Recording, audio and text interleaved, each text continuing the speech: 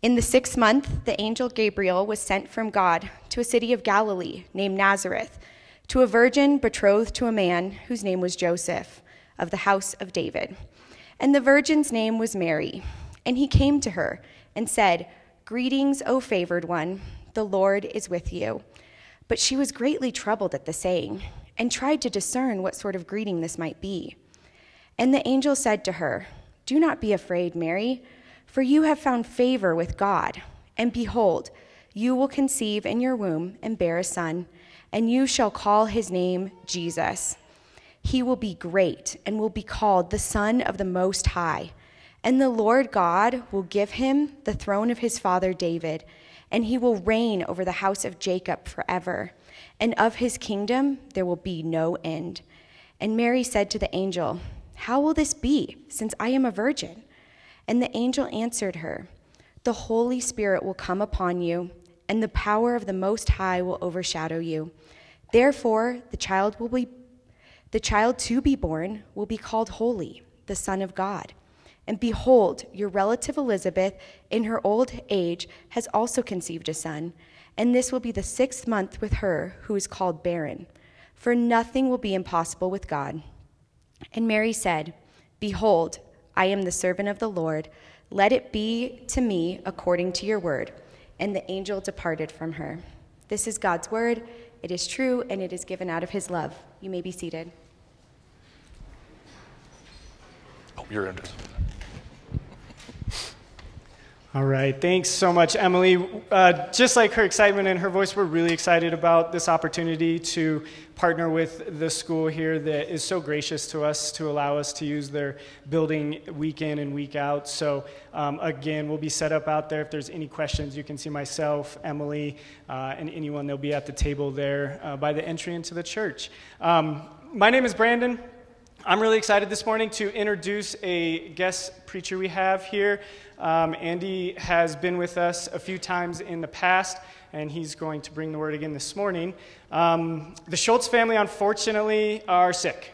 They came down with COVID this week, and so we are asking for prayers for them. They're doing well right now. I know that this morning their hearts are saddened that they're not here. Advent season is one of the most precious times for them and for the church. And so they are saddened not to be here physically, but they are. I know they're praying for each and every one of you guys in the seats in the gym here right now. So let's lift them up in prayer this week and as we go, so that they can heal and just feel better as this Christmas season is upon us. But with that being said, we are blessed that Andy, last minute, was able to come down here from Denver and bring the word for us this morning.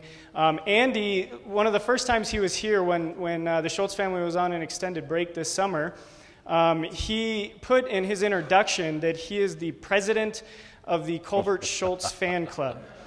Which would, I guess, hopefully would just make me vice president. But that's a big role. But he and Colbert, met through Acts 29. Andy is a co-pastor at Oaks Church up in Denver, and he is fantastic. We are so glad to have him here this morning. So I will stop talking and let Andy come up here. But we thank you, Andy. Yeah, thank you.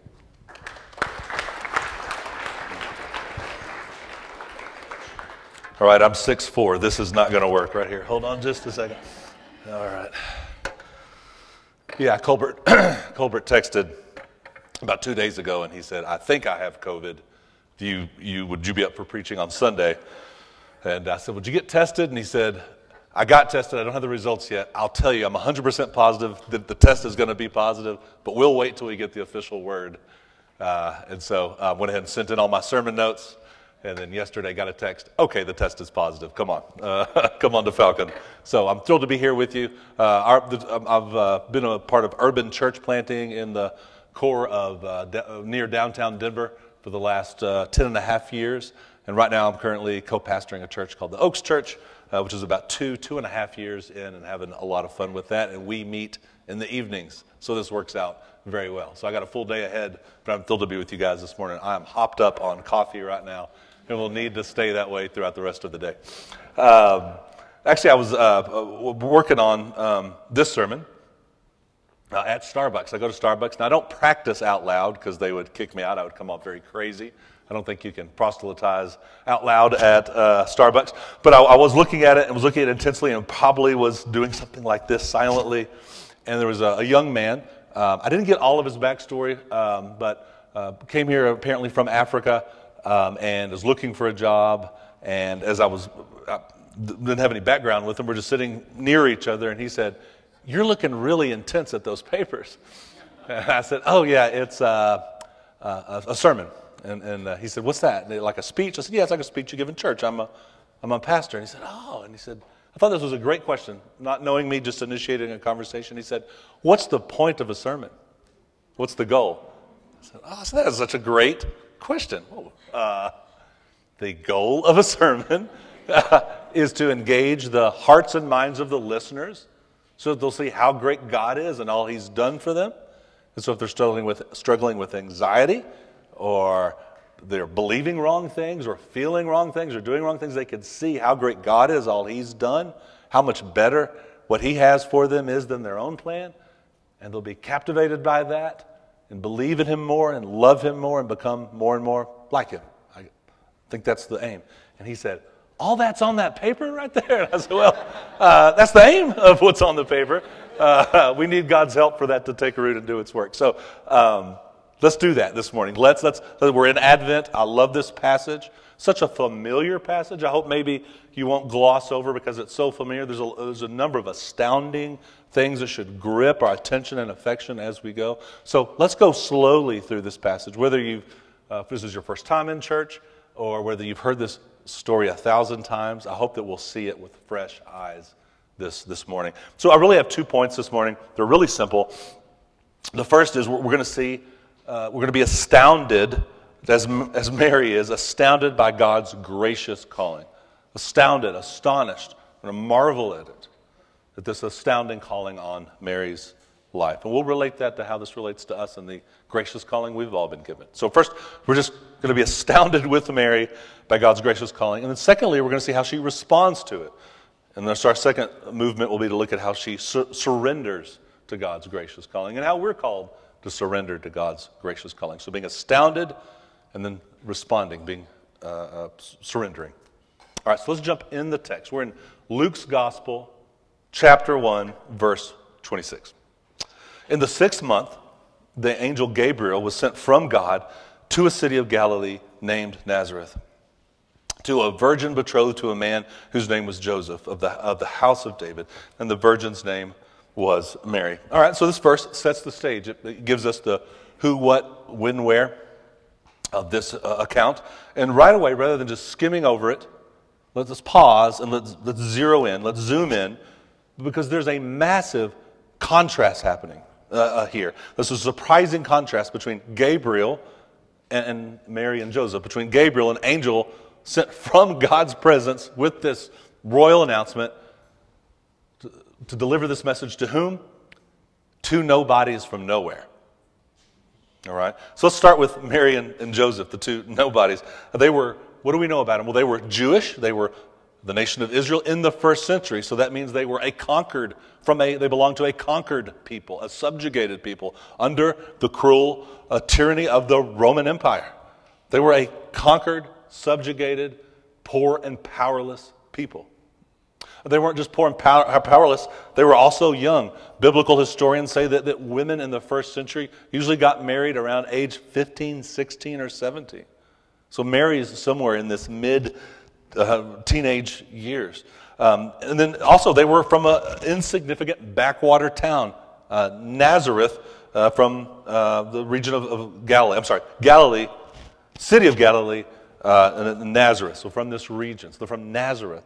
It's a no-name backwater town. In fact, you might remember in John's Gospel when Jesus calls Philip, calls him to follow him. Philip goes and gets to tell Nathanael, "Hey, I think I found the Messiah." And he says, "Oh, where's he from?" Because his name's Jesus. He's from Nazareth. And you remember Philip's response? Did anything good ever come out of Nazareth? A Messiah from Nazareth? Are you serious? Okay, I'll come see this with my own eyes. Right? So that's what we have. It's two nobodies from nowhere. And one more detail given in this introduction, Mary and Joseph were betrothed. Really similar to engagement today, if you're engaged to be married. It was actually more binding and more serious of a social construct if you were engaged or betrothed and you broke off that betrothal. The only reason you could break off the betrothal was for adultery, or for cheating sexually outside the betrothal. And to do that, you had to go before the courts and get it legally annulled. So it was actually a big deal. You couldn't just behind the scenes take your ring off. There actually would be sort of a public trial that went along with that. So that's what we know about Mary and Joseph, two nobodies from nowhere. So while Mary and Joseph live at the lowest point of the social ladder, you can't go any higher than Gabriel. Gabriel, an angel from God's presence. In the Old Testament, Gabriel was mentioned. There's actually only 2 angels ever mentioned by name in the Scripture, and Gabriel is one of those. And so what we got to see here is this is a profound moment in redemptive history, because at this time, God has not spoken in over 400 years.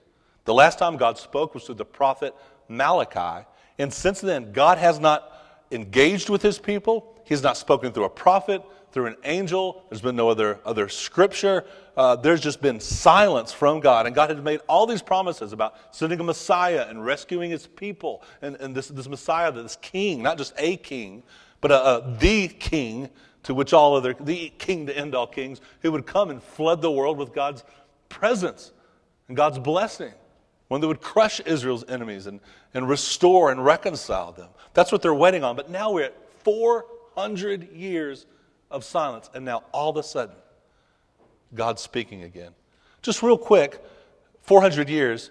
Let's try to get a feel for that kind of time frame, that kind of historical distance. So right now, you and I, we live in the 2020s. Let's subtract 400 years from that. That would take us to the 1620s. Right? 20 minus 4. Oh yeah, okay. 1620s. What happened in the 1620s? Well, that's when the Mayflower set sail for America. So the historical distance from today to the Mayflower was the historical distance from Gabriel finally appearing on the scene to announce the birth of Jesus to the last time God spoke or engaged with his people. It's about that kind of distance. So this is a profound moment. And he's going to deliver this message of global, actually cosmic significance to these 2 nobodies. But so it is. So let's take a look. Let's hear his royal announcement, starting with verse 28. Here's his greeting for his royal announcement. Verse 28. And he came to her and said, "Greetings, O favored one, the Lord is with you." But she was greatly troubled at the saying and tried to discern what sort of greeting this might be. And the angel said to her, "Do not be afraid, Mary, for you have found favor with God." So let's look at that greeting. Greetings, O favored one. Don't be afraid, you found favor. You see the repetition of that word favor? O favored one, don't be afraid, you found favor. Now I was trying to think, what is that word? Where else do we see that? So I looked it up in Greek. I have a little working knowledge of Greek, not a ton. But anyway, I looked it up, and it was the word charis. That's one of the words I know for sure. It's just the word we translate for grace. If you were to do a wooden literal translation of this, it would sound like, "Greetings, O one who found favor. You have found." Greetings, O one who's received grace. You found grace with God. Grace. That's how he does this introduction. So don't be afraid. Why? God is near you, and his heart pulses with grace for you. So what's grace? Well, when I explain it to my kids, I just call it undeserved kindness. It's unmerited, undeserved, unearned goodness and blessing from God. Just undeserved, unearned kindness. So how does this message begin? Greetings. God is lavishing you with sheer, unearned, undeserved kindness and goodness. Don't be afraid. Why? God is near you, and his heart pulses with grace for you. That's the intro. How does she receive this? Well, look at her response. She's greatly troubled. And I like the second verb. It said she tried to discern. In the Greek, this word is, the Greek lexicon said that the meaning of this word is to think about thoroughly, consider carefully, reason out inwardly, ponder, make sense of. It's actually an accounting term that means to balance accounts. It's a deep intellectual focus and reasoning. So why is she so perplexed and taking such a deep dive and trying to wrestle with this? What is it about this that's so astounding, causes her to discern deeply? Well, I think it's simply that what Mary's struggling with is, why is this angel greeting me with that same exalted language that down through the Old Testament, the way that angels always greeted the great heroes of Jewish history, the great heroes of the Old Testament, before God did something massive for his people? Why is he greeting me this way? This is how you'd greet Abraham or Moses or Joshua. Why is a greeting from Gabriel, from this famous angel from the Old Testament, coming to me? How is this happening? Why am I the chosen recipient for this glorious royal announcement? All right, so let's just pause, and maybe with the Spirit's help we can be freshly astounded by grace. Let me just ask you to pause for a moment. Have you ever deeply just paused and, like her, wrestled and reckoned with and thought through deeply the astounding nature of grace? The fact that you've received grace, the shocking, counterintuitive nature of grace, the absurdity of undeserved kindness that you and I get. I mean, think about it. Everything in the world works in this sort of reciprocal way. Everything in this world, every kind of system and culture is transactional. I do this, and you do this back for me. If I do enough, if I work hard enough, then I earn this status, or earn this paycheck, earn this honor. If I work hard enough, if I pull the right levers and push the right buttons and put myself to it, then I arrive here, and that's what I deserve. And if I don't, then I don't deserve that. I don't get the reward. Maybe I get punished, or I'm in lack, or I'm pushed to the margins. I mean, that's the way life works, is this for that, tit for tat, reciprocal, back and forth. That's how the world works. And then we go to the gospel, and first the Spirit reveals to us that we're sinners, that we can't measure up. There's a standard that you and I, no matter how hard we work, won't reach, that we can't fully obey and love God. That actually, we violated God's law. If he was just, he would have to bring his judgment on us if he's just and true to his word. And we see that we don't deserve any of his approval. And then we go to the gospel and see that Jesus goes to the cross and is treated the way you and I deserve to be treated, so that you and I can be treated the way he deserves to be treated. And there's just something in us that says, what? That's not the way the world works. And God comes to us by word of the gospel and says, yeah, this message isn't from this world. It's from heaven to earth. And it's turning this upside down world right side up. Yeah, it's not. Yeah, the world doesn't work this way. That's why it's so astounding. That's why it's so paradigm shattering. That's why it's the most beautiful and powerful message that's ever been spoken in our world.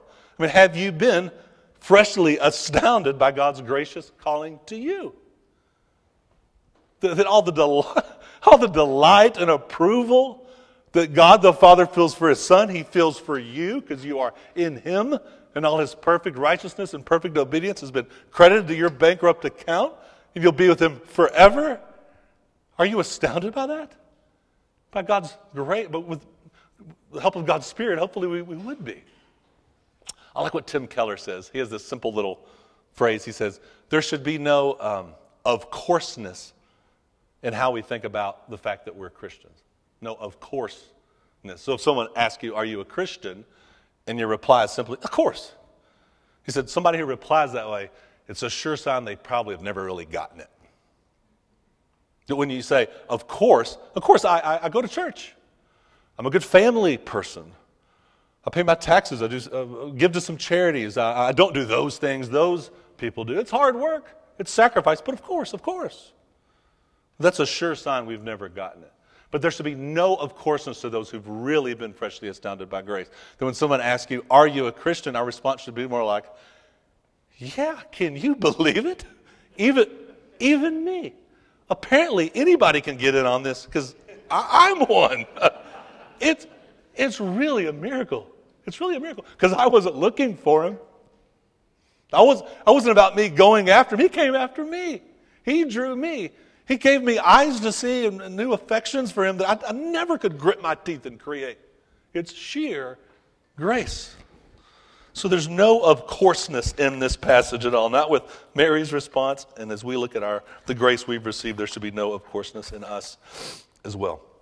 But as we look back at the scriptures, maybe it shouldn't shock us in some ways. Because not only can God use the unlikely and the undeserving, it appears to me that that's all he uses. Challenge me on this. Go check it out. Look at the biggest moments of redemptive history. When he came to Abraham to give this promise to him, the launch pad of God's redemptive plan to renew all creation, Abraham was an elderly, pagan, moon-worshiping shepherd. He wasn't looking for him. When he comes to Moses to rescue his people out of slavery, he was a murderer on the run, hiding out in obscurity at the burning bush. When Jesus comes along, who's he go after? The elite, the top religious minds, the top intellectual minds? No, uneducated fishermen, anti-establishment rebels, and pro-government tax collectors. And later in Jesus, when he's ascended to the Father and is going to continue the movement of his church, who does he go after? Saul, the number one persecutor of the church. It appears that grace doesn't say anything about us, but it tells us about the heart of God. It's actually not something in us, but something in him. His heart overflows with grace for the unlikely and undeserving. He loves to use nobodies from nowhere. It's sort of his thing. It's what he seems to do. The more deeply you ponder, the more awe and a wonder is awakened, and the more miraculous it all truly is.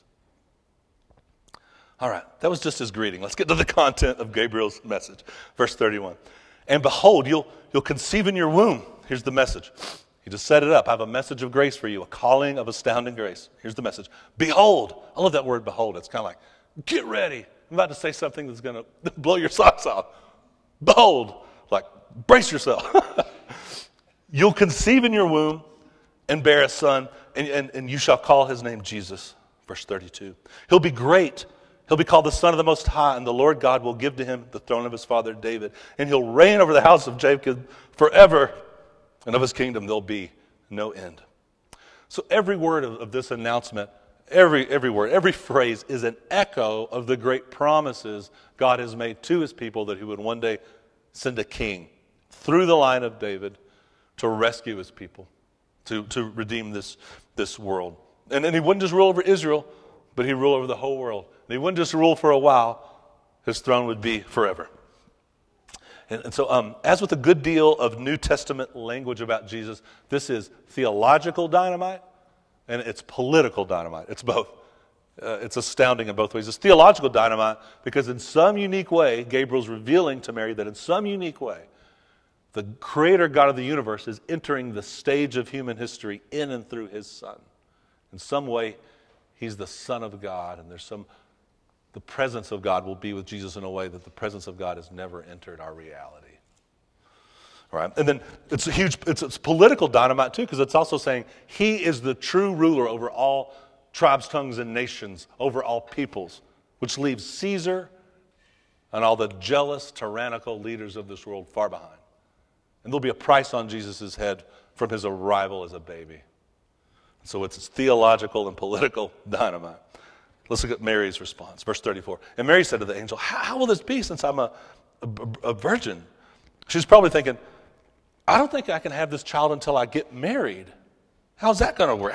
How? This is sort of a how question. I don't think it's a doubting question, but she's rejecting the announcement, but sort of, can you help me make sense of this? How? I mean, Joseph and I could have a baby after our wedding date. That sounds good. I'm planning on having babies, on having a family with Joseph. That sounds great. So I think your timeline might be out of whack, Gabriel. I'm not quite yet married. But yeah, we'll have children, and great. One of them can be this Jesus. Verse 35, and the angel answered her, the Holy Spirit will come upon you. The power of the Most High will overshadow you. Therefore, the child to be born will be called Holy, the Son of God. The angel here declares that Jesus, this Messiah, will have a human mother, Mary, but his father will be God himself. He'll actually be conceived by the Holy Spirit.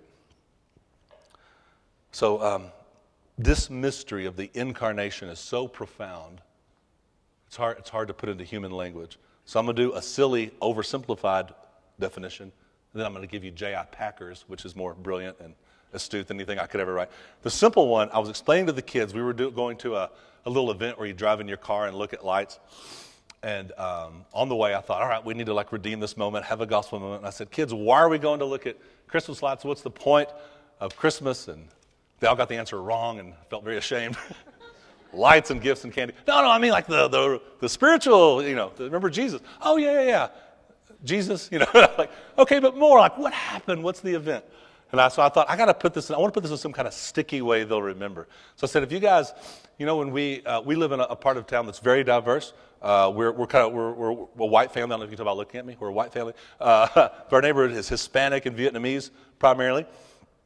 There's a number of great Hispanic restaurants, and often the waiters, the people there don't speak English, and so it's really interesting. So I said, hey, when we get a burrito with chili con carne?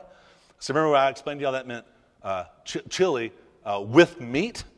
With beef. I said, well, what happens at Christmas is the incarnation, and that same word, carne, meat, is God taking on meat. It's God with meat, with carne. In other words, he doesn't lose any of his divinity, but he adds humanity. It's God con carne. And I know it sounds a little sacrilegious, but they all kind of got it and laughed, and they'll remember it. Okay?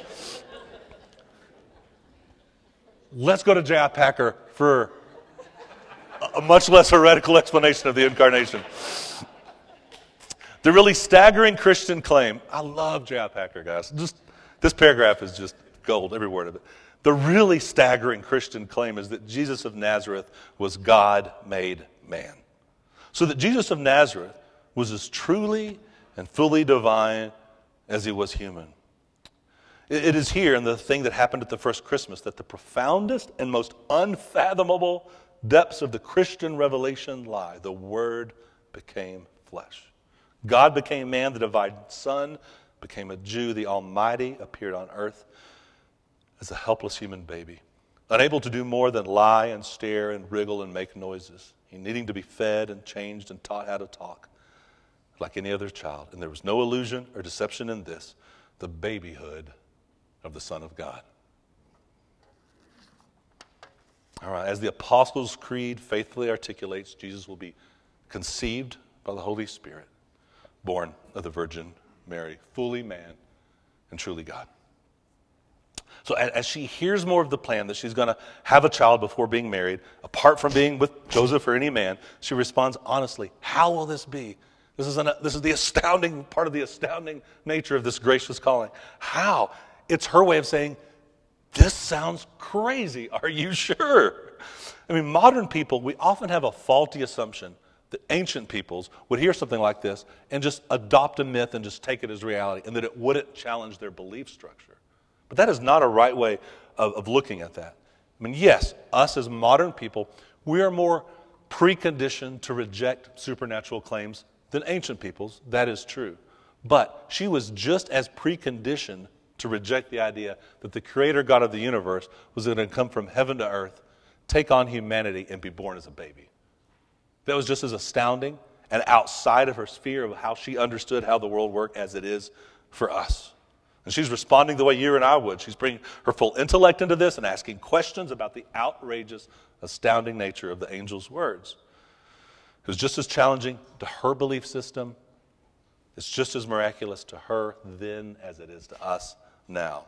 Now, it's true that Joseph and Mary weren't country bumpkins that didn't know how babies are made or where babies came from. They might not have been able to articulate X and Y chromosomes and how that worked, but they knew if someone showed up pregnant and said, it just happened spiritually, apart from any human dad, they knew that either this couple was together prior to their wedding date, or maybe one of the fiancé was going behind her future husband's back in some way. This is completely astounding and outside of their framework for how they see how the world works. So look at how the angel ends his royal announcement in responding to Mary's astonishment. Verse 37, for nothing will be impossible apart from God. He's saying, yes, this is humanly impossible.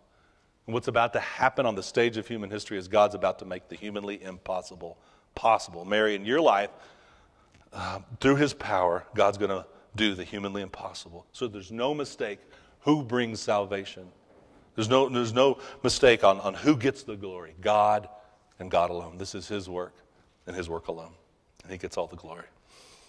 All right, so we're done with our first point, this us just being astounded at God's gracious calling. Now let's look at surrendering, or how we respond, how we receive the gracious calling. What should our response, what should our reaction be? So what will this mean? Let's consider, what will this mean for Mary? Before we look at her response, let's ask, what will this mean for Mary, for her life? When she's been processing deeply, thinking it through, how will this change the script that she's imagined for her life? If you're married today or engaged, you know when you're engaged, you begin to daydream about what life will look like, what it'll be like to be married one day and to have kids. She's had daydreams for her life. Well, this message from Gabriel wrecks all that. It's not going to follow that script. She really can't know what it'll mean. But this is an honor and shame-based society, and to show up pregnant before getting married, to live your life with a dark cloud of shame hanging over you, to have the scarlet letter of her day on her, she's already at the bottom, the lowest point of the social ladder. If she receives the message, she'll have to go even lower than she had planned. And will her fiancé want to be engaged to her, or will he publicly shame her and divorce her? We know Joseph doesn't end up doing that, but at this point we can't know. She can't know. She doesn't know. This is a call to step into the darkness, to the unknown, no matter what the cost. I mean, being a single mom, I don't know if there's any single moms here, but being a single mom in the 21st century makes life incredibly difficult. I got 4 kids. I can't imagine doing it on my own. In the first century, it was a social death sentence, the path to being permanently isolated at the margins. So what will all this mean? She doesn't know. She can't know. God's asking her to follow his plan into the darkness, into the unknown, no matter what the cost. What's her response going to be to this calling? What's her response? Now, earlier, remember when I said, when you say behold, I like that word because it kind of says like, brace yourself. Get ready for this. You're not going to believe what I'm about to say. This is going to astound you. I love that Mary, her response, verse 38, starts with behold. It's like, behold, I hear your message. But get ready. Here's something I have to say.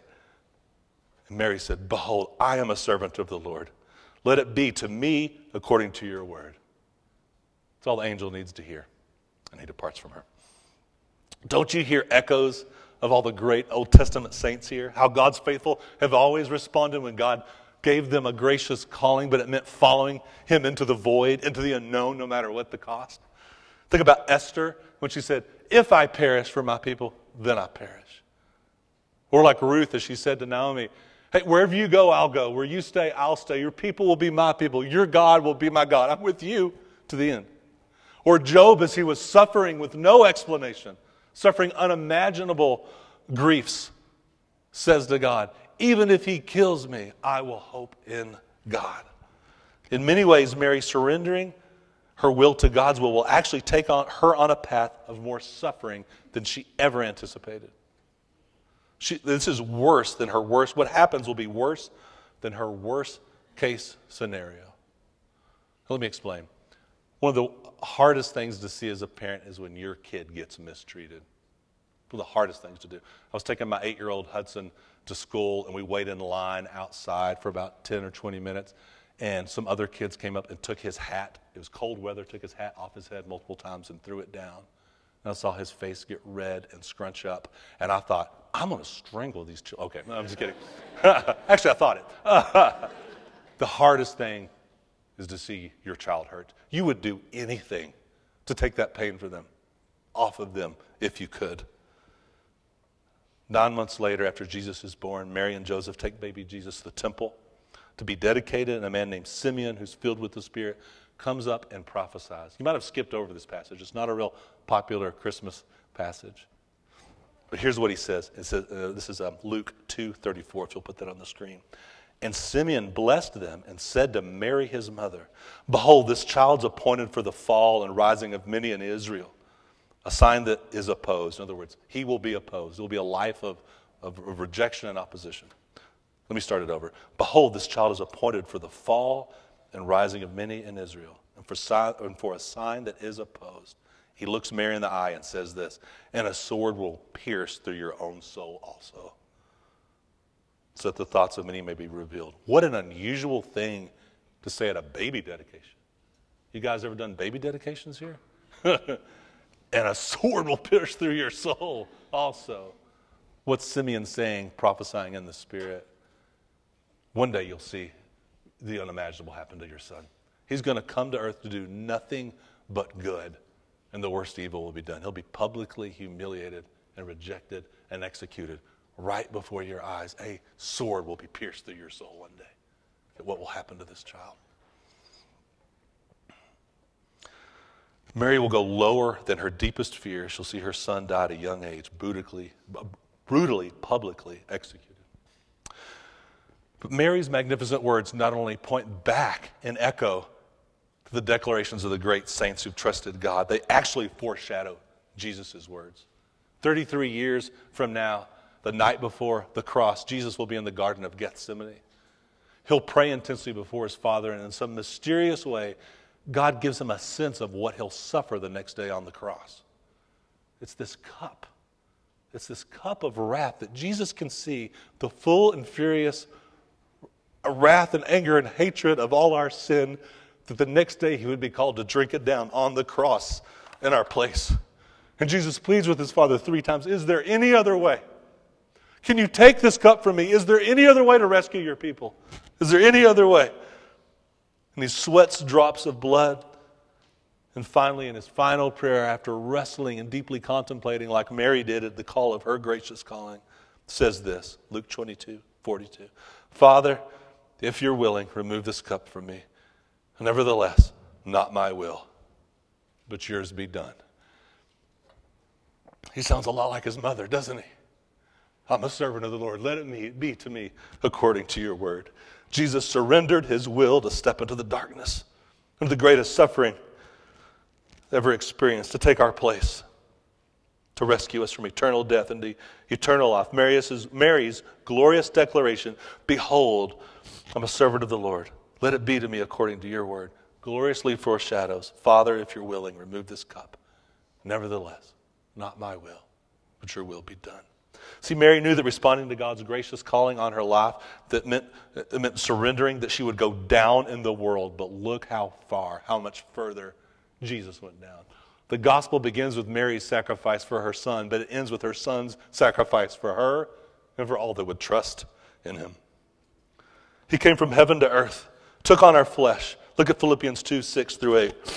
Though he was in the form of God, he didn't count equality God with a thing to be grasped, but emptied himself by taking on the form of a servant, being born in the likeness of men. And being found in human form, he humbled himself by becoming obedient to the point of death, even death on a cross. Born to Mary and Joseph, two nobodies from nowhere. He'll be born and put into a feeding trough, a manger, and from there his life will only go down further to his death, to the cross. So what you see is we actually have an advantage that Mary didn't have, though. We can go to the vivid gospel accounts and not just see the faith that God demands of us, but we can see what he's done for us in sheer grace. That as he calls us to deny ourselves, take up our cross and follow him, he first shows us how he denies himself, goes to the cross, gives everything he has so he might have us. And only that kind of sheer, undeserved, paradigm-shattering grace will melt our cold hearts and awaken love so that we might respond to him. Behold, I'm a servant of the Lord. Let it be for me according to your word. On the cross, he's treated the way you and I deserve to be treated, so that you and I may be treated the way he deserves to be treated. When we see Jesus giving up everything to have us, it awakens our heart in love, where we respond, how can I not give everything I have so that I might have you? Mary's response gives us a great picture of how we can respond to God's gracious, astounding call. Her words paint the picture for what it means to lose our lives for his sake that we might find them. To deny ourselves, pick up our cross, and follow him into the darkness of the unknown, knowing that we have him. In the end, how we respond to grace is not merely giving intellectual assent to theological ideas. Okay, I believe in the virgin birth. Okay, I embrace the incarnation. Okay, I'll trust in the cross. But yes, it is those things, but it's actually following a person. It's actually giving ourselves to him and saying, behold, I'm a servant of the Lord. I'll follow you. Whatever you bring into my life, I'll trust that you're bringing that in and that you'll be enough, and to follow him forward. When you see Jesus giving up everything he has, it awakens our heart in love, where we respond, how can I not give up everything I have, that I might have you? So I'm going to end. If you put this up on the screen, this is a covenant prayer that John Wesley wrote. And I think it just exemplifies, it sort of fleshes out Mary's words that foreshadow Jesus' words, our great servant. And if you want to, I invite you to read these with me. If they're a true expression of your faith or where your heart is. And we'll end with this. We'll end with this we'll end with this response, this surrendering to God's gracious calling. Is it up there, guys? It is. There it is. Okay. Read it with me. I am no longer my own, but thine. Put me to what thou wilt. Rank me with whom thou wilt. Put me to doing, put me to suffering. Let me be employed for thee or laid aside for thee, exalted for thee or brought low for thee. Let me be full, let me be empty. Let me have all things, let me have nothing. I freely and heartily yield all things to thy pleasure and disposal. And now, O glorious and blessed God, Father, Son, and Holy Spirit, thou art mine and I am thine. So be it. In the covenant which I've made on earth, let it be ratified in heaven. May these words, amen. Yeah. May these words sink deeply into our hearts. May, today if you're not a believer, the message, the calling for you is to repent and believe the gospel. Today, if you are a believer, the calling is for you to repent more deeply and to believe the gospel more deeply. Same gospel and same response. So this morning, in a fresh way, may we give our lives over to the suffering servant who gave his all to have us. Let's go to the Lord in prayer and ask the Spirit to freshly astound us with grace. Our Father in heaven,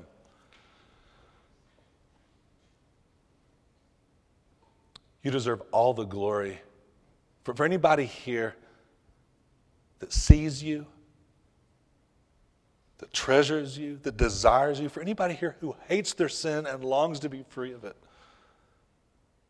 that is a work of your Spirit. That is a gift of grace. We don't come there of our own strength and our own wisdom and our own goodness. So, Father, would you freshly astound us with grace? Would you help us to see your heart that pounds with grace for us, that overflows with undeserved kindness? And that's exemplified in your Son. Thank you for the incarnation. Thank you for our salvation. Thank you for our rescue. If there's any, I ask right now, Holy Spirit, is there any area, like an unevangelized region in anyone's soul today? Is there an area where the gospel needs to be freshly applied? Is there an area where we need to bow and surrender and say, I've been holding on to this. I'm letting it go. Behold, I'm a servant of the Lord. Let it be to me according to your word. And Father, many people in this season might be called to walk through some dark seasons, some unknown. All they know is they have you. All they know is you have their hand. So I pray, Lord, that you would shine light into that and that your nearness would just be palpable to them as you give them enough light to take one step after the other. And may this season bring them nearer to you. It's in the beautiful name of Jesus we pray. Amen. So I want us to wrestle with a few of these concepts in your discussion time at your tables. I love the format. I've never been to a church that does this format. I think the round table thing is brilliant. I love that you're doing this. So here's a few questions for you guys to contemplate with me. I'm just going to read them out to you, just sort of open them up, and then you go from there. So what do you think astounded Mary the most about Gabriel's message to her? So you might look back in the passage, reread that, and just say, what do you think stuck out and blew her socks off? What do you think was so astounding about Gabriel's message to her? Secondly, reflect on Mary's response to God's calling in her life. Behold, I'm a servant of the Lord. Let it be to me according to your word. How do her words foreshadow Jesus' words in the Garden of Gethsemane? How does Jesus' bowing his will to the Father's will stir your affections for him? So I pray now that during your time of discussion that the gospel will be freshly applied to your heart in new and fresh ways. Enjoy this time, and in just a moment, someone else will come up, introduce communion, and we'll continue from there.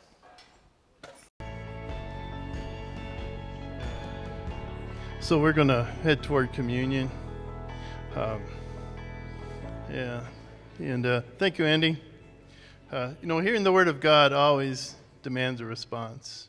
It's always true, and it's never neutral. And I think one of those responses is worship. I loved what Andy said about the purpose of a sermon. It's to tell people how the Scripture reveals God's glory. And our response should be worship, should be surrender. I know it's not always the case. Sometimes we don't feel that. We don't see that. And the glory's there. But we have to, I just want to encourage you that if that's the case, just to pray for God to reveal himself as you approach his word or listen to sermons. I wrote liquid death in my notes. The other day I was at the store and I saw this big stack of cases of this water, liquid death, and I thought of Andy. It was even before I knew he was going to be speaking. But I think part of our prayer for God to reveal himself, I thought of the verse, as the deer pants for flowing streams of water, so my heart pants for you. And that should be our approach. And when it's not, I want to encourage all of you to pray that, and pray not just for yourself, but for all of us as you come to church, that we could all experience that.